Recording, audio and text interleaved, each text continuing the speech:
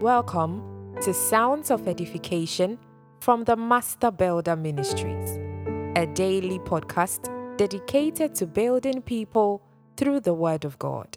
Kindly subscribe so you don't miss the next episode and leave your reviews and questions. Now, today's word, self-righteousness. Our scripture is taken from Luke chapter 18, verses 10 to 11. Two men went up into the temple to pray, the one a Pharisee and the other a publican.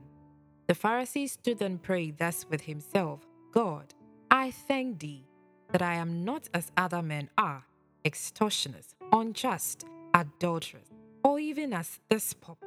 Jesus spoke a parable to the self-righteous who considered themselves righteous and despised others.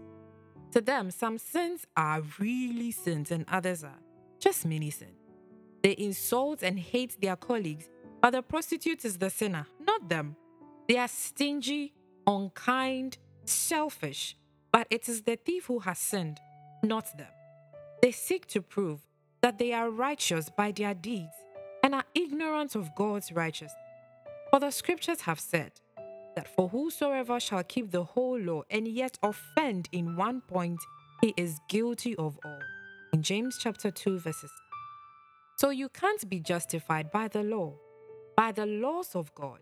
If you are even angry with your brother for no cause, you are guilty of murder.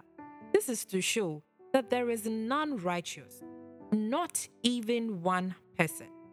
This is why Christ came, to justify us who were declared guilty by the law and make us righteous, not by our works, but by faith in Jesus Christ.